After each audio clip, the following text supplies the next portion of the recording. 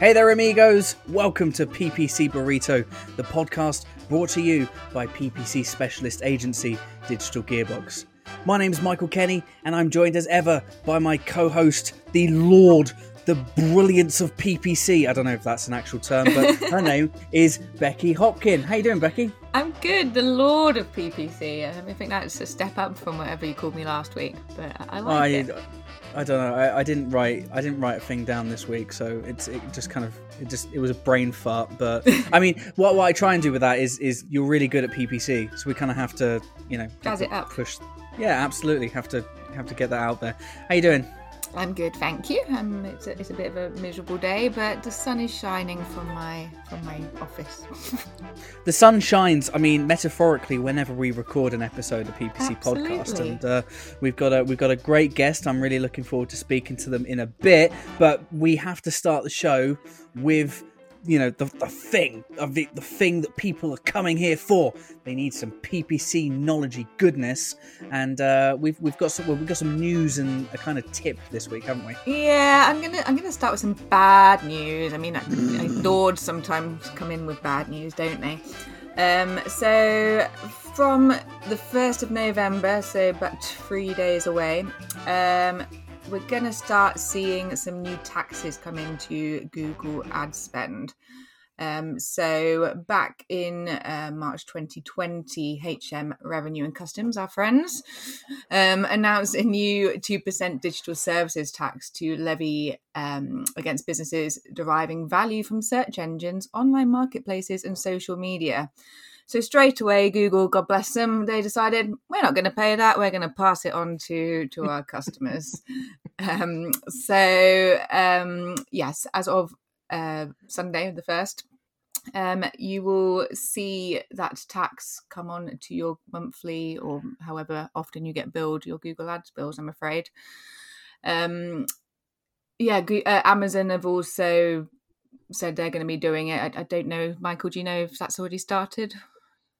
I believe so, but don't quote me on that. I do know that Facebook are yet to comment, but I think they're widely expected to be joining the tech giants with the passing of the tax onto its advertisers. Yeah, and unfortunately, if you're also running ads in Austria and Turkey for our niche clients out there, you will also face an increased tax rate of a whopping 5% there. So a bit of bad news, I'm afraid, but kind of our stance on it is that it's a time to tighten your belt a bit, perhaps in your accounts. Make sure that it is giving you a profit as it currently stands, because if you're going to be paying a little bit on top of what you're already paying, it's super important that you're not wasting even more money.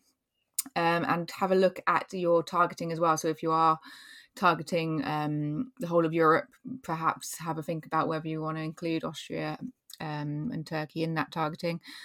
I'd always recommend as well that if you are doing a European-wide campaign, that you do split those campaigns out and have a campaign per country if you can, because you get the control then of seeing how much spend you're doing on each country, and you can optimize in a much more granular level than if you just group everything together. So that's kind of a tip within there. 2 tips within there, actually. Wow. But yeah, I mean, the tax is happening. I don't think it's going to go away. Some people have said it's a temporary measure, but it's not going to go away from our perspective. So just make sure you consider it. Don't get scared and cut back your budgets unless it's not working for you, and then just have a think about how you could make it perform better. Yeah, it's an interesting development. Obviously, it's been something that we've been aware of that's been coming for quite some time. It's just one of those things. It's something that, if Google decide to make it rain, then it rains. Mm-hmm. And in this instance, they are passing this charge down to us, the advertisers, and we're just going to have to deal with it. In terms of what we're recommending, further to what Becky said, really is it's all about seeing how you can derive some extra value from what you're doing. I mean, the one thing that we are kind of saying officially is try not to absorb this cost into your existing budget if you can. I mean, 2% ultimately isn't that much in the grand scheme of things. I mean, if you've got a crazy huge budget, then it might be. But it's 2%, 5% obviously in Austria and Turkey. And yeah, it is. I guess the frustration from our perspective is it's not going to be represented in your dashboard, so it's going to potentially skew some metrics like average cost per click and cost per conversion and all that kind of stuff. So that's another thing to kind of consider. But it's coming. It's here from the 1st of November, and we're just going to have to live with it, guys. Yeah. Yeah. Sorry to start with bad news. Let's get someone good in who's going to cheer us all up. Well, yeah, there we go. The proverbial sun to clear the storm. Our guest today is James Holden, founder and head of solutions. This is Michael in Post. I made a mistake with the town name. It's actually Wantage-based website specialist agency, Wolf Productions. James is a prolific networker in the Oxfordshire area, and he's a really good friend. He's never short of a good story or two. We're really looking forward to having him on the show today. Welcome to the PPC Burrito, James. How you doing? I'm very well, thank you, Michael. Fingers crossed. And yourself? Yeah, I'm good. I mean, no pressure on that story thing. No pressure whatsoever. There's lots of pressure, really, James. Lots and lots of pressure. always.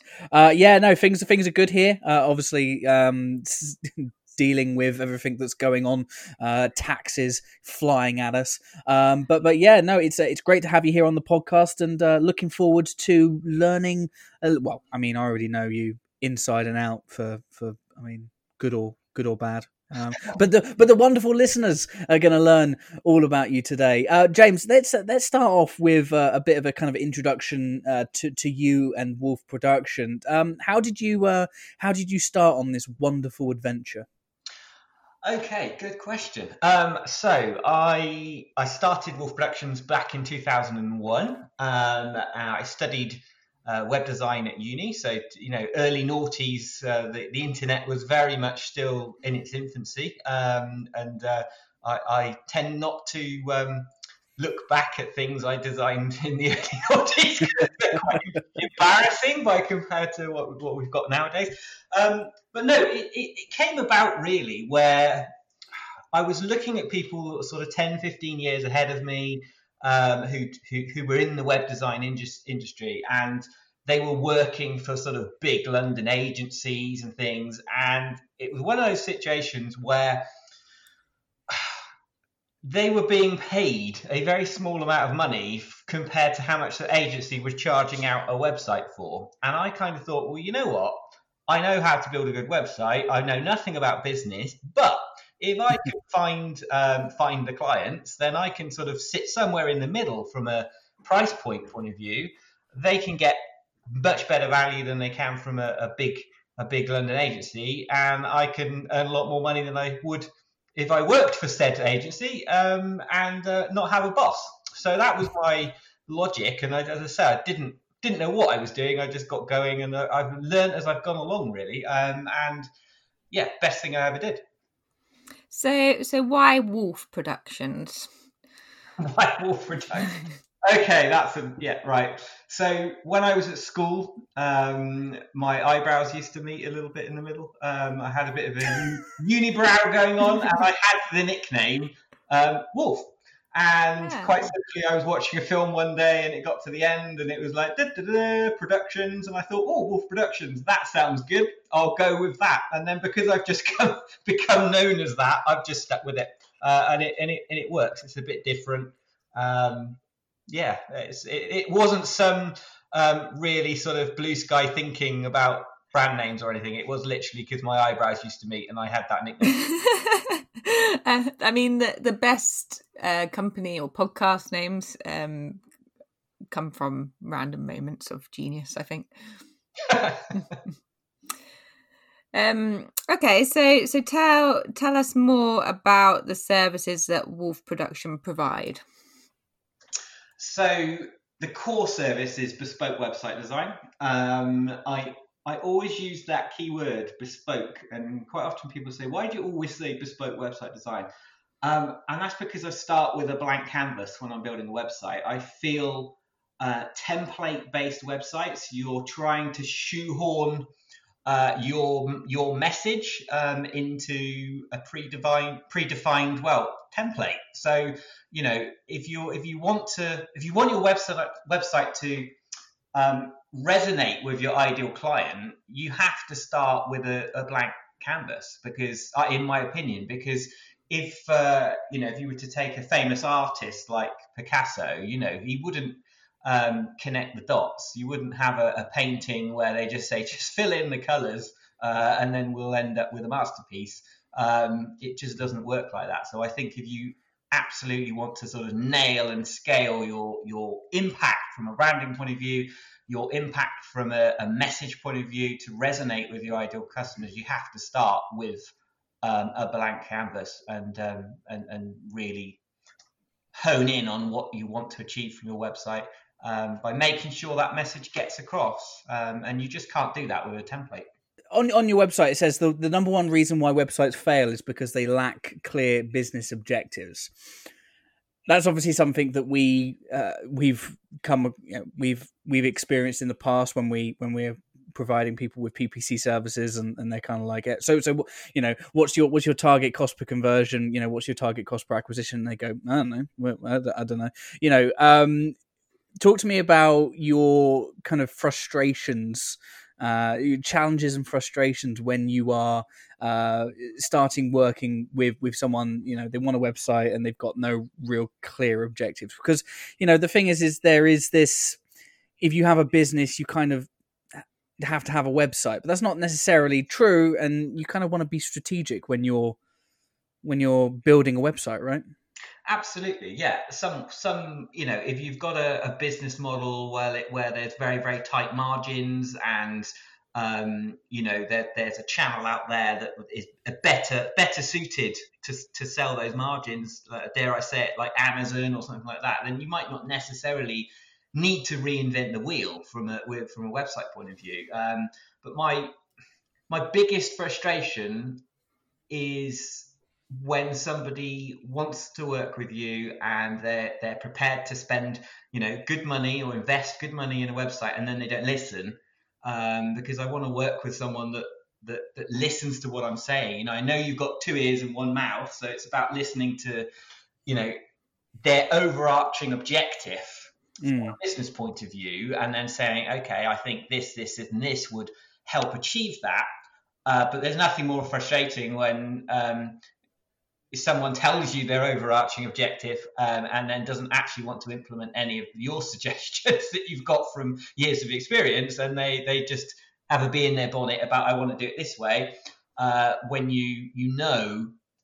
a lot of the things they're saying aren't going to work through experience. So that from an ideal client point of view, I love it when a client comes to me and says, this is what I want to achieve, here's my content, over to you, and then allows me to be creative, so that I can help them achieve their goals rather than micromanaging. I mean, I don't know whether you guys have the same challenge where you're really frustrated because you've got the best interests in heart of your client, but sometimes people aren't listening, and that can be really frustrating. Yeah, it's happened to us on a couple of occasions. I'm really pleased to say that it doesn't happen very often. It really doesn't happen very often anymore. Sometimes we'll be working with somebody and they have their vision. They've got their vision that's set. And it's our job to obviously see that vision as well and work with them. But also, very much like yourself, James, when we start working with a new partner, it's kind of like we strive to work collaboratively, and you've hired us essentially because we're the experts in our field. Now, if we're having a conversation with them and they kind of put the walls up and they're not open to the things that we're bringing to the table, then it's kind of like, well, why are we working together? And I guess it's probably very similar in your world as well, when you're like, well, here's the creativity that I'm bringing to you. Here's the creativity that is building this bespoke website. Why would you? I mean, you've obviously, you've been hired for a reason. They've chosen Wolf Productions for a reason. Why would they kind of go, oh no, I want to? I mean, it's fine. I mean, kind of like, oh yeah, let's make these changes. Oh, kind of feedback is great. But when you've hired a creative agency, why would you then try and stifle that creativity? Yeah, absolutely. And again, it doesn't happen particularly often. I'm referring back to a few years ago, really. But that's my in answer to your previous question. That's my, that's my most frustrating part of the business. And I think nowadays, I very much take time to get to know somebody, get to know their business, get to know them as a person, because from a people will say, who's your ideal client? My ideal client is someone that has the need for a bespoke website and has a business that has a marketplace. And more importantly than all of those things, we get on and we gel and we will work really well together. Because if you take away any friction, if you take away, if you just create a situation where it's just easy for both parties to work, more gets done, and everyone achieves more. If that does that sort of resonate? It's We're quite fortunate with PPC in that it's all numbers, it's all data driven, whereas I guess with web design, visual appeal is quite subjective. I mean, we get it, I guess the most creativity we can have is with the ad copy in our lovely text ads. But with websites, people can just look at it and be like, oh, I don't like the look of it, rather than it's thinking about the functionality. Absolutely. Despite having done what I do for 20 years, there is always that moment, the handover moment where someone's seeing something for the first time and your heart drops, even though you think it looks epic, and the feedback from peers has been, that will nail the brief. There's always that moment, and it really doesn't happen very often. If someone goes, no, that's not what I want, because if I've done my job properly by listening and understanding their needs, then that shouldn't happen. But even now, you do get that issue, and I'm sure you have that with, singers and actors and things. They've been doing something their entire life, and they have those nerves there, and that's a good thing if you can feed off that in a positive way. So I think the key is always looking for a positive outcome. So if you do get feedback that's not what you wanted to hear, just listen anyway, because normally there's some kind of baggage, or somebody's coming from a place where if you dig a bit deeper, it could not actually be the reason they're saying it all. In terms of the feedback, it could be connected to some other experience they've had. It's all very interesting. It's an incredibly interesting industry to work in, because like you say, it's all very, very subjective. And I think there are people in the industry that present things as absolute facts when they're not. And I'm sure you guys have that that experience as well. I mean, it's marketing is all a strategy, and something that works for 80% of people won't work for 20%. And it's, I mean, even if you've got best practice and all that behind you, sometimes best practice goes out the window for a certain campaign just because it doesn't work. So you have to mix it up. And that's the key, isn't it? It's just find. It sounds really simple, but find what works and do more of it. That's the logic. I think people, when it comes to marketing generally online, I think people can get overwhelmed and think, oh my goodness, now I need to be doing this, now I need to do Twitter, now I need to do LinkedIn, now I need to do YouTube. Now actually just take a step back and just get really good at one thing, make it work, and then add to your toolkit once you've nailed that. Because if you try and do everything half cock and do none of it properly, none of it will work. So and bring in the experts. I'm very happy to say I don't do ad accounts with Google. If someone anybody that's listening, if somebody comes to me and they say, you do, I go, no, go and speak to Becky and Michael, because they are the experts in that field. And I think the key to business in general is to bring in an expert for whatever it is you're trying to achieve, because it's just such a false economy trying to do things yourself. And with websites especially, there is a little bit of a DIY culture going on. As was very apparent during lockdown, just because you can cut your own hair doesn't mean you should. And if you're given a tool, if you're given a Ferrari and you don't know how to drive, it doesn't matter that you've been given a Ferrari if you don't know how to drive. Nice analogy. Well, well, we are seeing a lot of that, yes, and very recently I've seen some absolute horror shows. People who have attempted to do their own websites, and it's just yeah, it's. But I guess it kind of comes from a place that we kind of live in this world now where we're kind of told that. Well, I mean, we've always lived in. It's always been it's kind of been a universal thing that you can do whatever you set your mind to. But now with the rise of the use of technologies like YouTube, for example, if I don't know how to do something, I'm just going to go and YouTube it, and I'm going to fake it until I make it. Is the term that some people use these days, isn't it? And when you've got people that are bootstrapping their business and they're attempting to wear all the various hats, and they're building their website and they're running their ad campaigns, I think you said it really well a couple of minutes ago. You said get really good at doing one thing and then add more skills to your toolkit. But the thing is most entrepreneurs or most people who are launching businesses, they're not going to heed that advice because they just need to do a whole load of different things. And then that's basically when we find things aren't being done properly, like poorly constructed websites or Google Ads campaigns that just aren't bringing home the bacon, or the vegan bacon, depending on your preferences. So it's kind of, I think it's going to be a thing that we're always going to have, and especially right now with this kind of with this instant gratification. I need to learn how to do something. Oh, well, there's a course for that, or there's a YouTube video for that, or there's a blog post for that. And we're always going to kind of see this thing. So how do you, as a bespoke website designer and an expert of over 20 years, how do you rise to that challenge where more and more people are trying to do it themselves? Very good question, and I was actually gonna say I will digress to your previous point if you asked another question. So I'm glad you asked that one. So we didn't skirt around and jump to another question. So to clarify, I don't see the DIY sort of culture online as a bad thing generally. I certainly don't see it as a threat. I see it as a learning experience for a lot of people, because I talk to so many people almost every other day that have done their own thing, and it hasn't worked for them from a results point of view, because you can,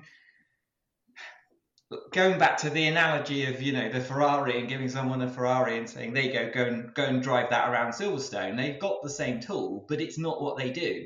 And if you're trying to use a tool and get marketing messages across and put yourself in the shoes of your customer and what focus on the benefits of your customer, because let's face it, no one cares what you do.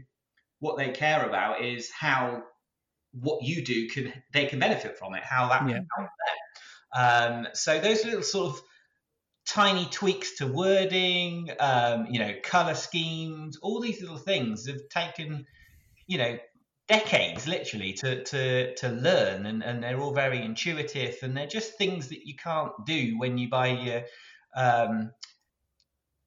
your website from companies that where their names begin after the letter F and before H, because it's not what you do. Everyone should focus on their passion within their business, I suppose, is the advice I'm trying to get across. And whilst you want your tone of voice on your website, because people buy from people and you are who you are, and your unique selling point, I hate that phrase, but your unique selling point is you. So if you're trying to attract people that will work well with you, then that message needs to come across in your branding, in your website, in your campaigns, in your social media. But you don't actually have to do it for that to come across. So, bring in an expert. I wouldn't dream of doing my end of year accounts, because that's not what I do. And I would lose the will to live after trying to work it out for a week. You know what I mean? It doesn't excite me. And it just, if you focus on your passion, that will come across with the people you're working with. And from from a false economy point of view, don't get me wrong. I didn't bring in experts for every area of my business when I started, and that's where my frustration comes from, because I've learned from experience to do that.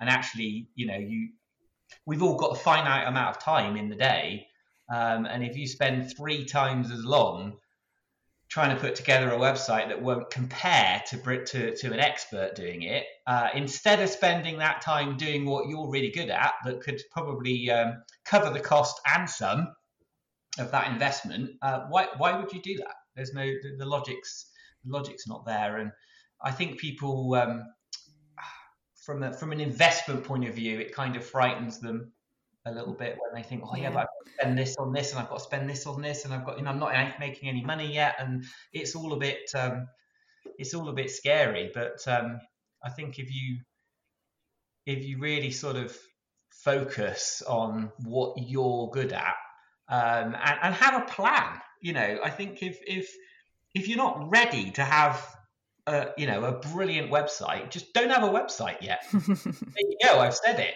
Focus on something that will bring in business for a very low cost, like networking. I mean, the Zoom networking has massively taken off.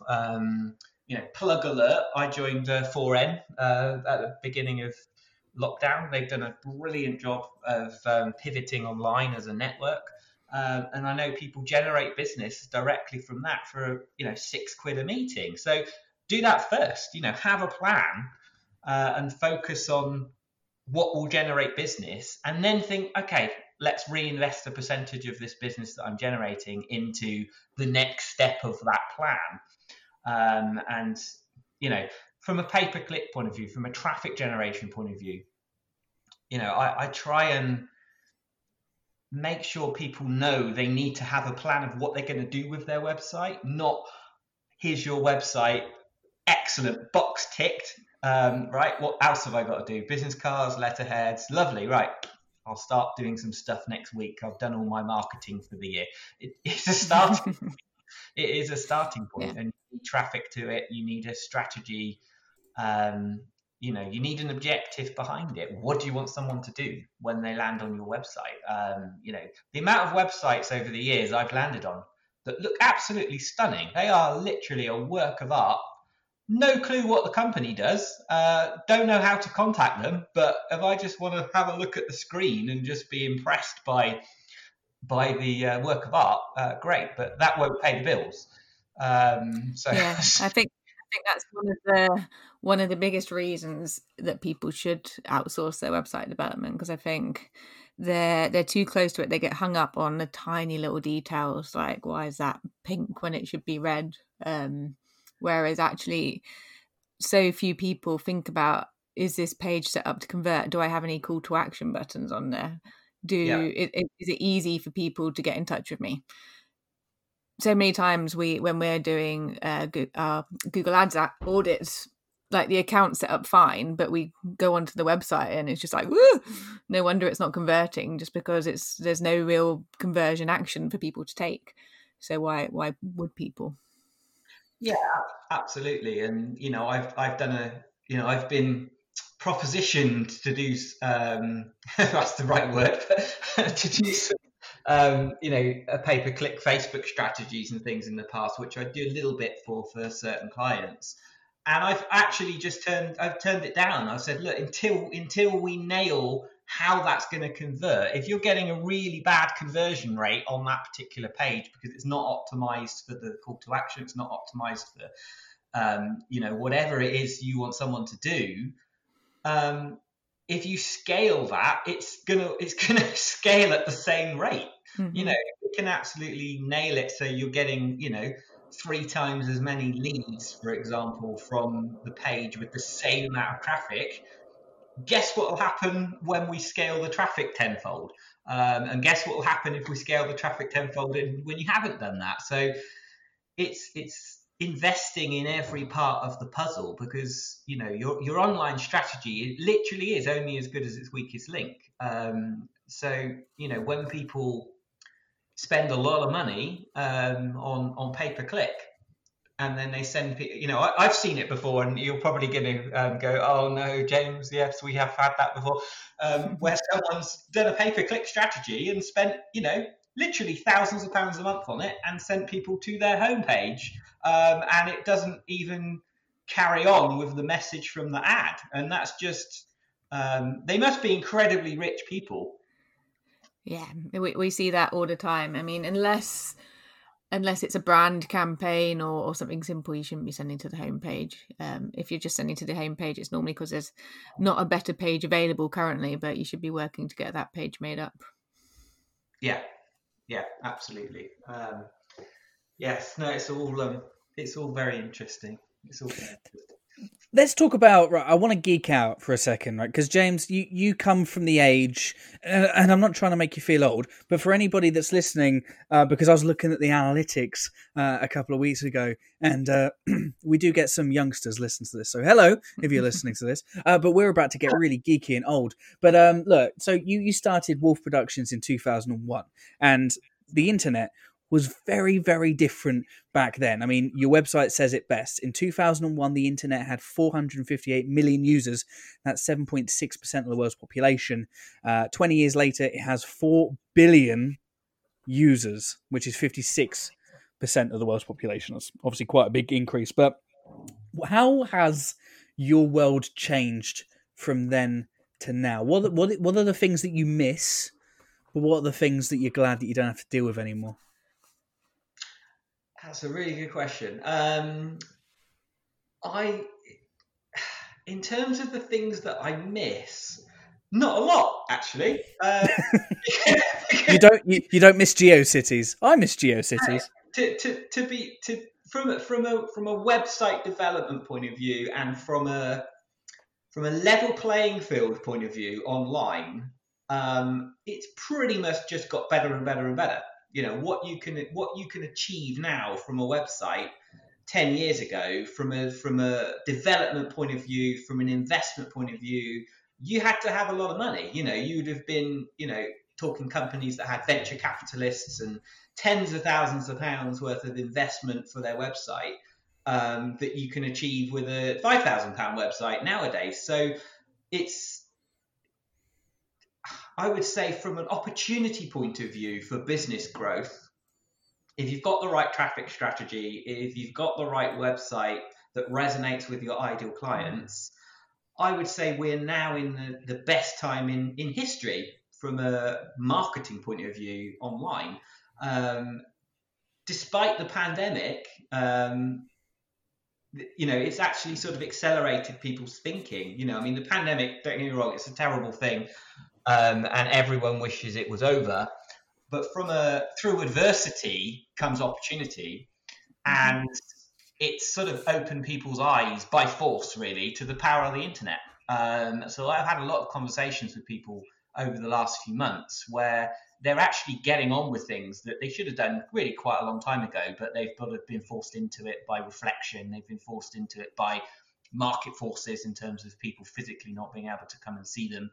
And they've adapted. So it's kind of accelerated the implementation of what's possible from an internet point of view, which is really interesting. I don't think that was actually anything to do with your original question, but it came into my head.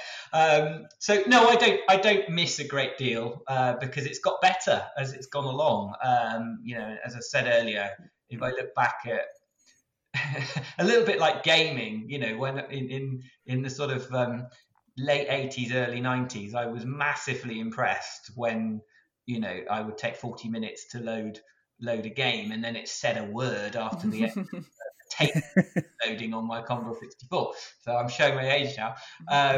But yeah, it's really interesting how it's developed, and you really do have to be at the forefront of things. And it's from an experience point of view and from a pricing point of view, it's really quite interesting, because when you've done something for a really long time and you know how to nail someone's objective, it does sort of open up that question where people say, well, if you can do that in 4 weeks, why does it cost X, Y, Z? And it's like, well, because I've been doing it 20 years, so I know how to do it in 4 weeks. You know, if you're if you want to spend 3 months doing something and then end up with something that will have a less of an positive effect on your business, but you'll feel better because someone spent 3 months on it and you've paid less money, then that's fine. But it's about what you get at the end of it. I think people generally get very hung up on time and how long something takes to do, and that's how they value something as opposed to an end result. I'm sure you guys, have the same thing really, where you're given an objective and you can sort of get to that result relatively quickly, but it's because you live and breathe pay per click. Mm-hmm. Yeah, absolutely. I think time we shouldn't pay for things based on time, and especially where in the world of digital, people don't understand the time it takes to do the certain things that we do as well, as I'm sure they don't with website development. Like, I'm sure you get emails like, can you quickly add this? And it's quickly, it's like, no one can quickly do that because it's not a quick job. It's simple as that. Yeah. Exactly. Yeah. People just think it's a little widget that you can slap on and boom, it's there. But to do it properly, I understand with websites it takes development. And just like us with our housekeeping optimization that we do on Google Ads accounts, like we say, we recommend people go through your search terms regularly. And yes, you can just pop in the ads interface and have a look at the top 20 very easily, but we go through thousands and thousands of the lovely words. We see the weird and wonderful things that people search for, and it can take hours sometimes. So but people don't appreciate that.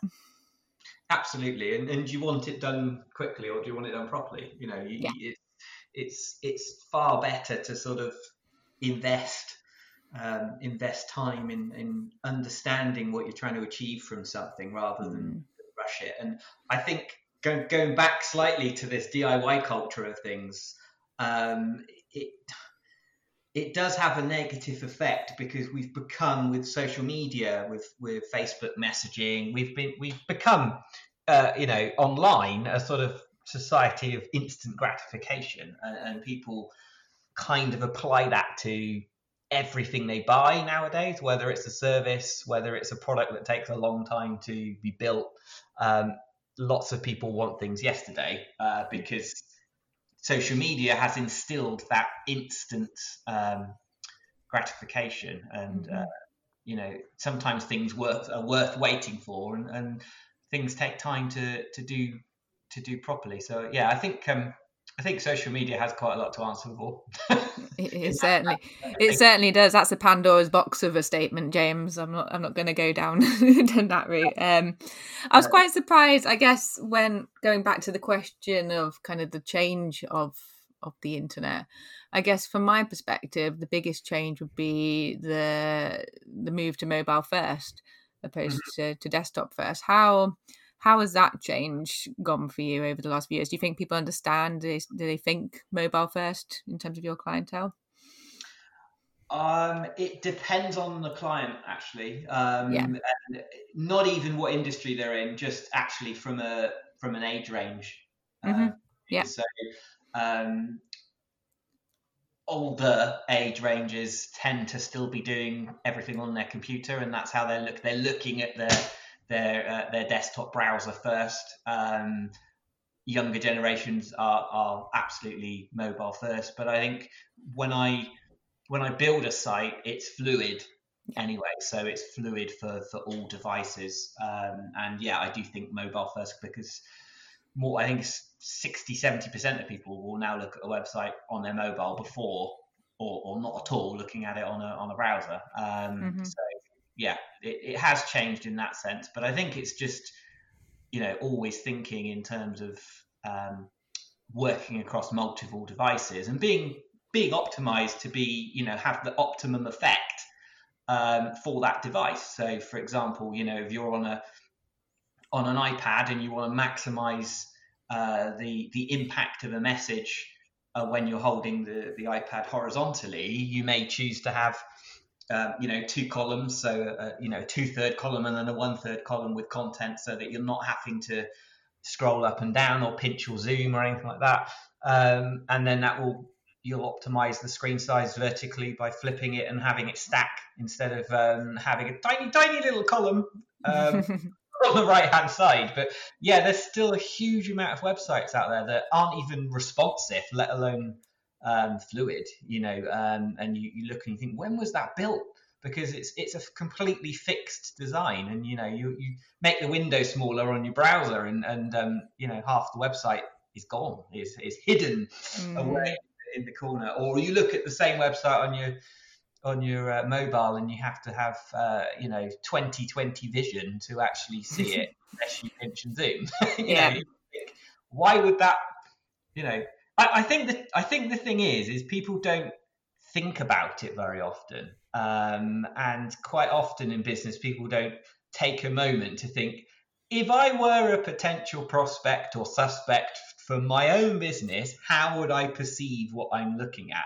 And when you actually ask that question to someone, people are horrified when they then look at their own website, because it's like, oh my God, I wouldn't buy from me. It's like, well, let's do something about that then. It's interesting. I mean, I had a period of time, as you know, Becky, for about 3 years where I didn't have a website. And don't remind me. Yeah, and I think I changed the countdown clock about 5 times because I was genuinely, as I should be, focusing on putting my clients first and serving their needs. And my own website, a little bit the builder analogy of, you never build your own extension, got put on the back burner. But I just had a landing page there saying we always put our clients first, therefore we haven't had time to redo our own website. But I took my old website down because it no longer represented what I could, achieve for my clients. So going back to your question about having or not having a website, during that period of time, about 3 years, I didn't have a website, but I was very, very busy because that message resonated of putting my clients first. And it was just a simple statement and said, call now. And it, almost got to the point where I thought, I might just not have a website. Leave that there because it's working. But I knew too many people that said, you really do need to actually do the website now, Jane, because, you've changed the clock 5 times. And the coming soon has lost its impetus because it's not soon. Yeah, I feel a little bit guilty. I feel like I might have been one of those very vocal people that was going, yeah, come on, James, come on, sort it. But thank you. I needed people to pretend that someone was paying me to build my own website. That's the only reason I got to that point where I actually did it. So I'm very grateful. Thank you, boss. Always happy to help, James. It's always a pleasure, and it's been an absolute pleasure having you here, join us on the PPC Burrito today. It's been a great chat, and I'm sure we're going to have plenty more conversations with you as we go forward. I do have one more question before we let you go, and it's kind of a thought exercise. But really, if someone is thinking about getting a new website right now, and especially with what's going on right now, our kind of what we've been saying is to use this as an opportunity to make improvements to your website or to your marketing or to your campaigns, whatever they may be. Mm-hmm. If you are speaking to somebody who is looking to work with you and get a new website, what would your advice to them be? Again, you're very good at these questions, Michael. My advice would be really think about what you want your business to achieve first. People get way too hung up on details of a website, and I want this page and I want that page and I want this bit here and I want that bit there, and they're not actually thinking about their overarching objective of the business. So get that right first, and then we can reverse engineer how your website will help you achieve that objective. But really hone in on because if you don't have a goal, you don't know whether you're succeeding or not. You don't have anything to work towards, and you just sort of meander along, really. So I think having a goal and saying, right, by this point next year or by this time, and that has to be a little bit fluid at the minute, given the situation of the whole wide world. But have a goal, have an overarching objective of the business. And then we can look at how we can implement that objective so that your website can help you achieve it. Does that answer the question, Michael, or am I waffling? It does, James. I think it's absolutely, yeah, everything that you said is super valuable. And I feel that it's not a kind of one size fits all, hence the reason why you talk about bespoke all the time, because you the worst websites are the ones that you're just pulling off a shelf. They're just templates. There is not, I guess, one piece of advice that will be universal. So it's almost a horrible question to ask, really. But I think the thing that you said, make sure that you've got a goal, is so important. Don't just build this website just because. Don't go with this campaign just because. Don't do it just because other people are doing it. Do it because you want to do it. Yeah, absolutely. Don't just tick a box. And at the end of the day, the internet is a very, very noisy place. And you're not going to stand out if you look the same as everybody else. And you're not the same as everybody else. You're you. So why try and shoehorn that into a template that will look the same as everybody else's? It's as simple as that. Absolutely. Wise words. James, as I said, it's been just tremendous having you here. We will do this again. Thank you so much for joining. Where can you be found on the interwebs? So you can go to our website, which is www.wolfproductions.co.uk. Awesome. You are a legend, James. Thank you so much. We will speak to you again soon. Thank you, Michael. Take care. Stay safe. Thanks, James. Thanks, Becky. James, what a legend. What a legend. Becky, should we share another tip before we depart? Let's share a tip. So what we got? It's a fairly common tip, but one that sometimes when we go in Google Ads account, people haven't applied these, and it is to utilize ad extensions for your search ads.